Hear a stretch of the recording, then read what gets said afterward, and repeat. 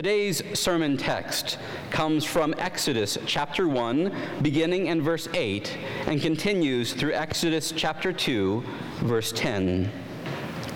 Now, a new king arose over Egypt, who did not know Joseph. He said to his people, "Look, the Israelite people are more numerous and more powerful than we. Come, let us deal shrewdly with them, or they will increase, and in the event of war, join our enemies and fight against us and escape from the land." Therefore, they set taskmasters over them to oppress them with forced labor. They built supply cities, Pithom and Ramses, for Pharaoh. But the more they were oppressed, the more they multiplied and spread, so that the Egyptians came to dread the Israelites. The Egyptians became ruthless in imposing tasks on the Israelites and made their lives bitter with hard service in mortar and brick and in every kind of field labor. They were ruthless in all the tasks that they imposed on them. The king of Egypt said to the Hebrew midwives, one of whom was named Shiphrah and the other Puah, "When you act as midwives to the Hebrew women and see them on the birth stool, if it is a boy, kill him. But if it is a girl, she shall live." But the midwives feared God. They did not do as the king of Egypt commanded them, but they let the boys live. So the king of Egypt summoned the midwives and said to them, "Why have you done this and allowed the boys to live?" The midwives said to Pharaoh, "Because the Hebrew women are not like the Egyptian women, for they are vigorous and give birth before the midwife comes to them." So God dealt well with the midwives, and the people multiplied and became very strong. And because the midwives feared God, he gave them families. Then Pharaoh commanded all his people, "Every boy that is born to the Hebrews you shall throw into the river Nile, but you shall let every girl live." Now a man from the house of Levi went and married a Levite woman. The woman conceived and bore a son. And when she saw that he was a fine baby, she hid him 3 months. When she could hide him no longer, she got a papyrus basket for him and plastered it with bitumen and pitch. She put the child in it and placed it among the reeds on the bank of the river. His sister stood at a distance to see what would happen to him. The daughter of Pharaoh came down to bathe at the river, while her attendants walked beside the river. She saw the basket among the reeds and sent her maid to bring it. When she opened it, she saw the child. He was crying, and she took pity on him. "This must be one of the Hebrews' children," she said. Then his sister said to Pharaoh's daughter, "Shall I go and get you a nurse from the Hebrew women to nurse the child for you?" Pharaoh's daughter said to her, "Yes." So the girl went and called the child's mother. Pharaoh's daughter said to her, "Take this child and nurse it for me, and I will give you your wages." So the woman took the child and nursed it. When the child grew up, she brought him to Pharaoh's daughter, and she took him as her son. She named him Moses, because she said, "I drew him out of the water." Hear the word of the Lord. May God grant us wisdom and courage for understanding and interpretation. Most of you no doubt know that I'm from Illinois, which, if you know anything about Illinois, it is a state wrought with political difficulty. Chicago is largely blue in orientation. Most of the state is red in orientation. So Chicago often dictates the direction for the rest of the state politically. But in my state, it doesn't matter if you've had a Republican governor or a Democrat governor. They're probably now in jail. Both sides keep getting thrown in the clink. And we just finally, back in Illinois, passed a budget. It's a difficult place to navigate politically. So after the last Republican governor who went to Statesville, that's a prison, after he went off to jail, the Republican Party gathered around, and it was no secret. They talked out loud about their plans for overcoming the wildly popular Democrat nominee for governor, and they thought about it. They said, "Who can we get to beat this candidate?" And people started saying, "Ditka."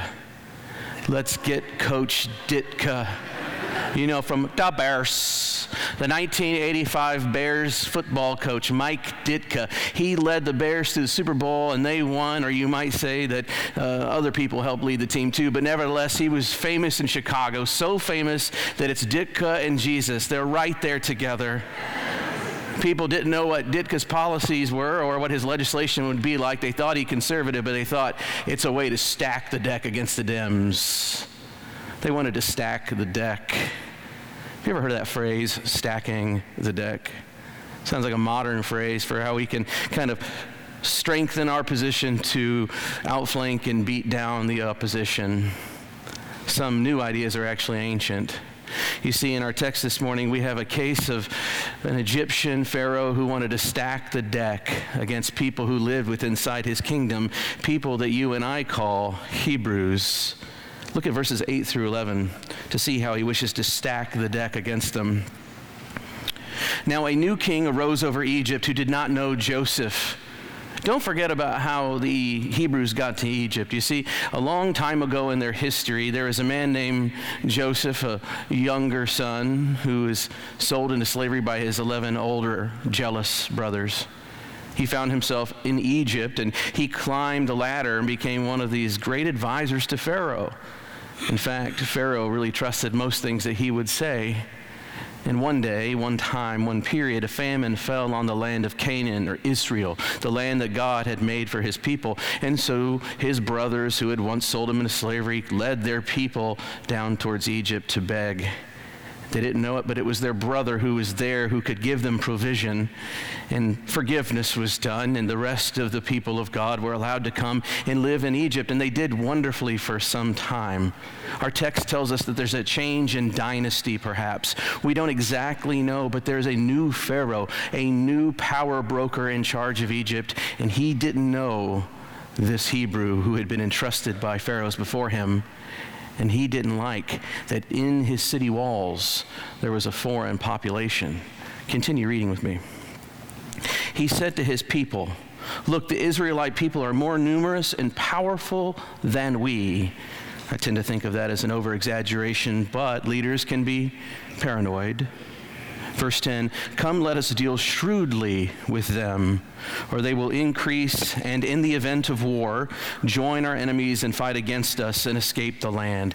He was thinking real strategically. He wondered that if they were ever at war with a foreign invader, maybe these Hebrews from the inside might take up arms and fight against his own people. So he said, let's stack the deck against them. Let's deal shrewdly with them.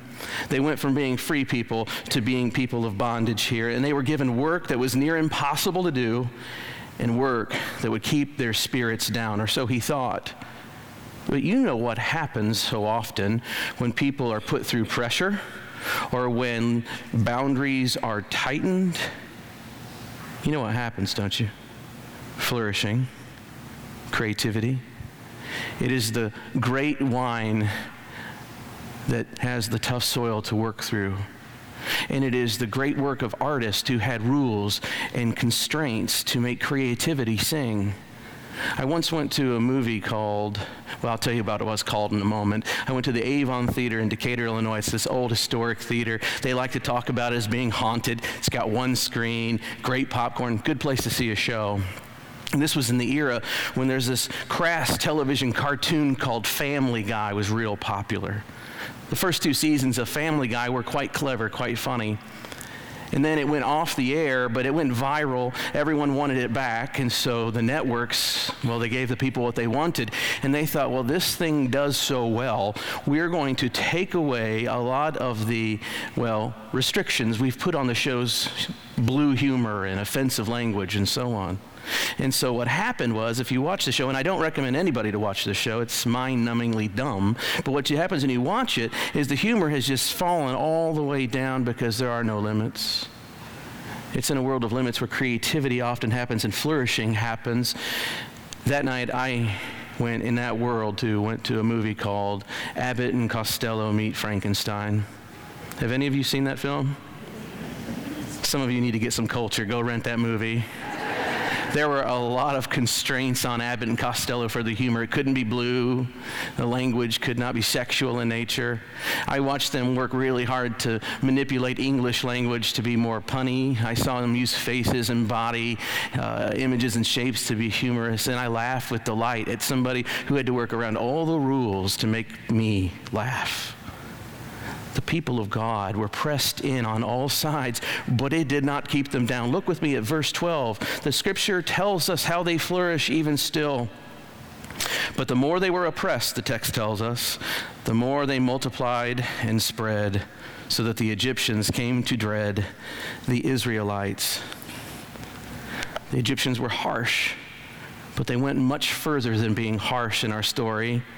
You see, Pharaoh calls the midwives over to him and says, I want you to, anytime you see a male boy, I want you to kill him. Let the girls live. And with that, we have a political power tipping its hand. It won't stop at evil to get its way. Now, there's something about the midwives here that's quite important to note. They feared the Lord. They feared the Lord, the God of all creation, much more than they feared the power of Pharaoh, though he was terrifying indeed. So they wouldn't do it. They disobeyed. They didn't kill these little boys. And so Pharaoh calls them over and says, why did you let these boys live? Then came the lie. You were taught in Sunday school that lying is always wrong, weren't you? But here it is. Some people who lie, and God seems to be okay. They say, well, Pharaoh, the Hebrew women are a little bit different than the Egyptian women. You see, they're so vigorous. They're just so vigorous that by the time we get to them, they've already pushed the babies out. We couldn't do anything about it. And with that, the little lie, God's people grow in number and they become a force. Scripture goes further telling us that God blesses these midwives for their lie, for their trick, for their civil disobedience. He gives them a family of their own. Pharaoh didn't stop, though. You see, he sought what he wanted to seek, and he had other plans up his sleeve. He commands that all the baby boys of the Hebrews be tossed in the great river Nile. Pharaoh won't stop at getting what he wants. People with that kind of power won't stop, no matter how bad they look, in the pursuit of getting what they want. I grew up in a factory town, and I remember one day the big news hit the TV, and everyone was watching it. Teachers were watching it. The whole economy of our community rests on this particular factory, and the CEO came out and said, I don't want to hear any more business about fair wages. People get paid fairly. If you don't want to go another place, you get another job. So all the people go on strike, right? And you could drive through the area of town where the factory was and see all the employees out there with a bunch of letters that represented their union and a bunch of lunch boxes, just holding up signs, asking people to honk. And then finally, I saw another commercial or another news story where the CEO comes on and he shows how strong he is. And he says, they're going to come back to work because they need money. And if they don't come back, we'll hire scab employees. We'll hire scabs. It will get done. Eventually, that's what had happened. He hired the scabs, and then the people were now protesting the scab employees. And that CEO came back on TV, and he says, nothing will stop production. People in places of power will often strive to get what they want, just like Pharaoh here, only he went so much further.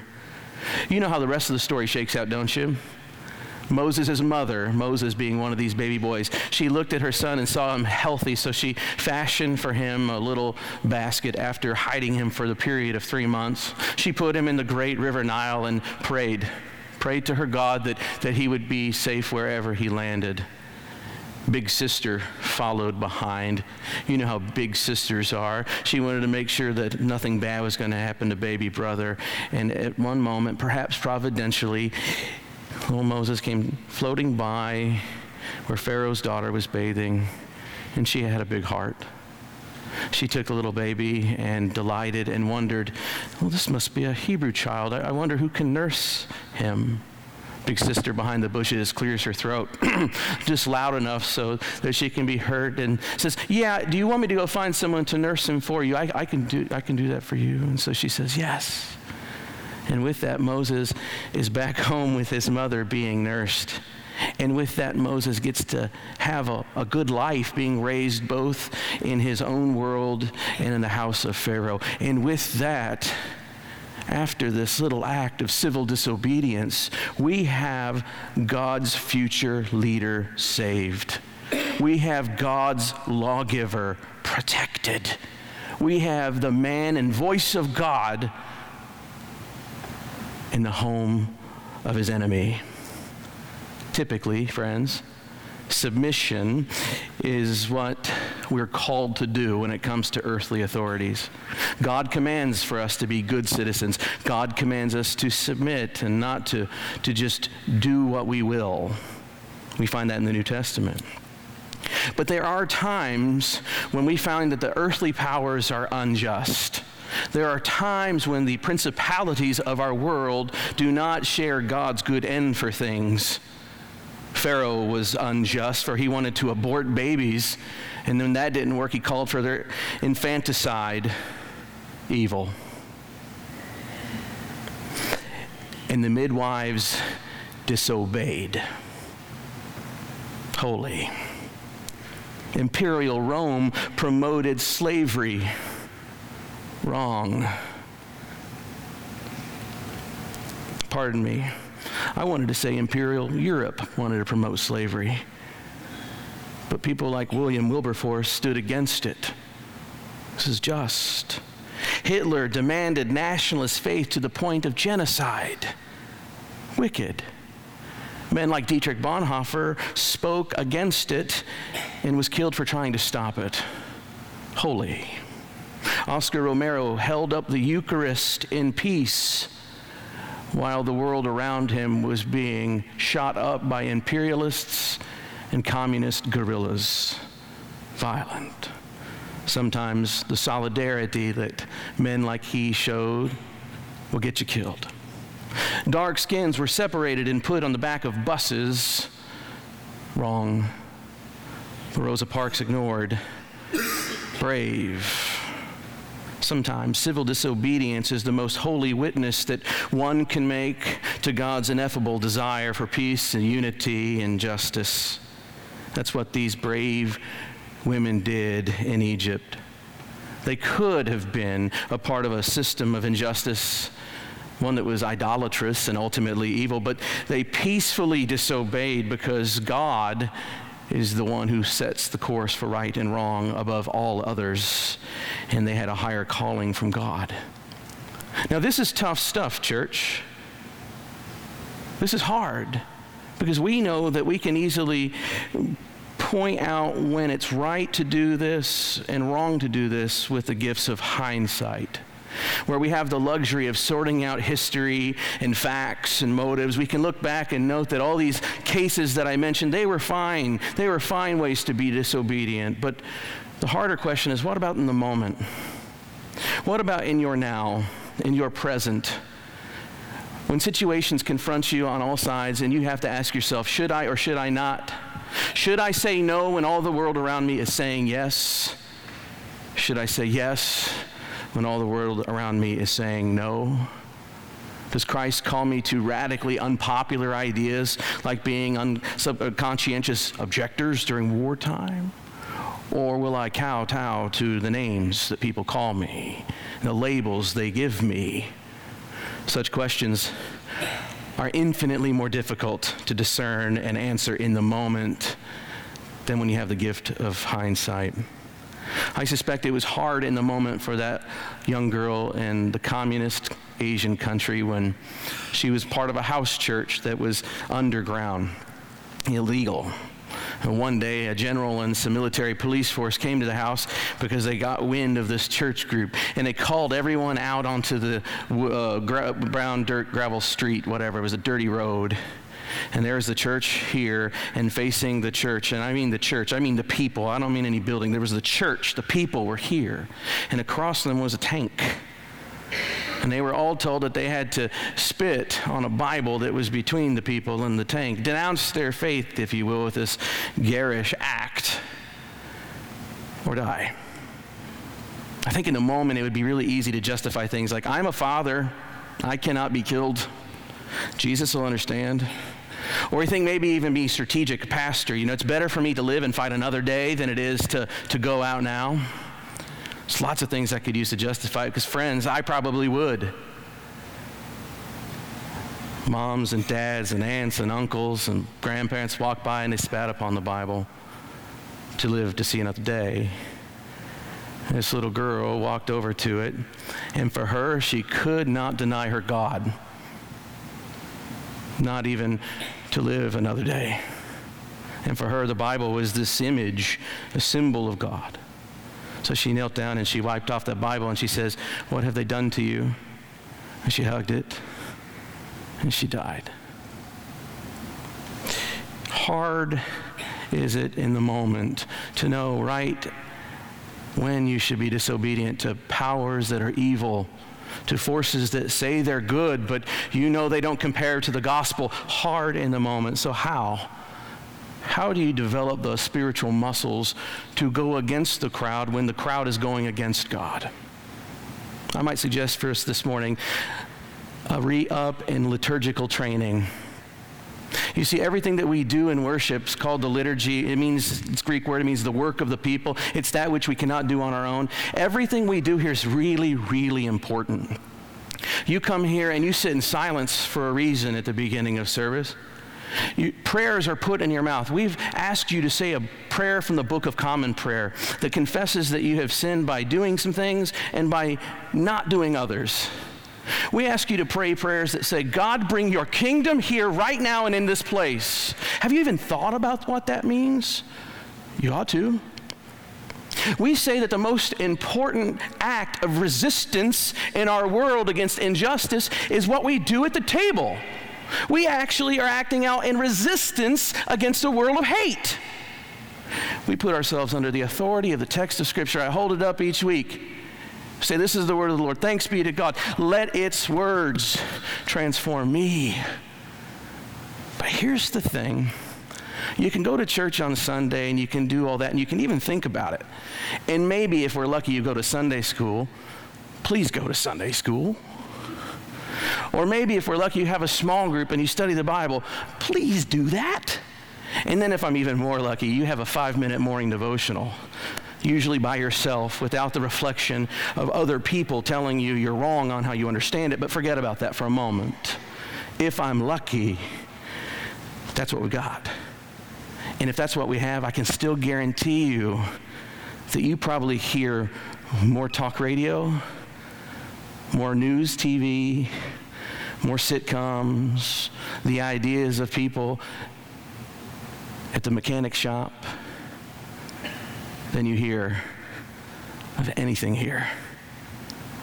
We have ideas and ideologies and formative notions that come into us all the time, and they take root in us. But friends, you and I, we need to get stronger liturgically, spiritually. We need to have that gospel muscle built inside of us so that in the moment when it comes to us, we react correctly. We need to be so strong that we look at ourselves in the mirror to ask, are the ideas I'm playing with even gospel-oriented? Friends, here's what I ask you to do with me. This text threatens me. It's a text that tells me sometimes I've got to be civilly disobedient. I don't want to be. Sometimes I got to learn to say no, and sometimes I've got to learn to say yes, and I'm scared. But will you with me start by saying yes to God? Take my mouth and take my feet and make me go and speak the way you want me to speak. And will you with me commit to a new workout regimen of thinking through more critically about what we think and how we train spiritually so that in the moment we don't question. We know how to stand up for God in God's world the way God wants us to. God bless you.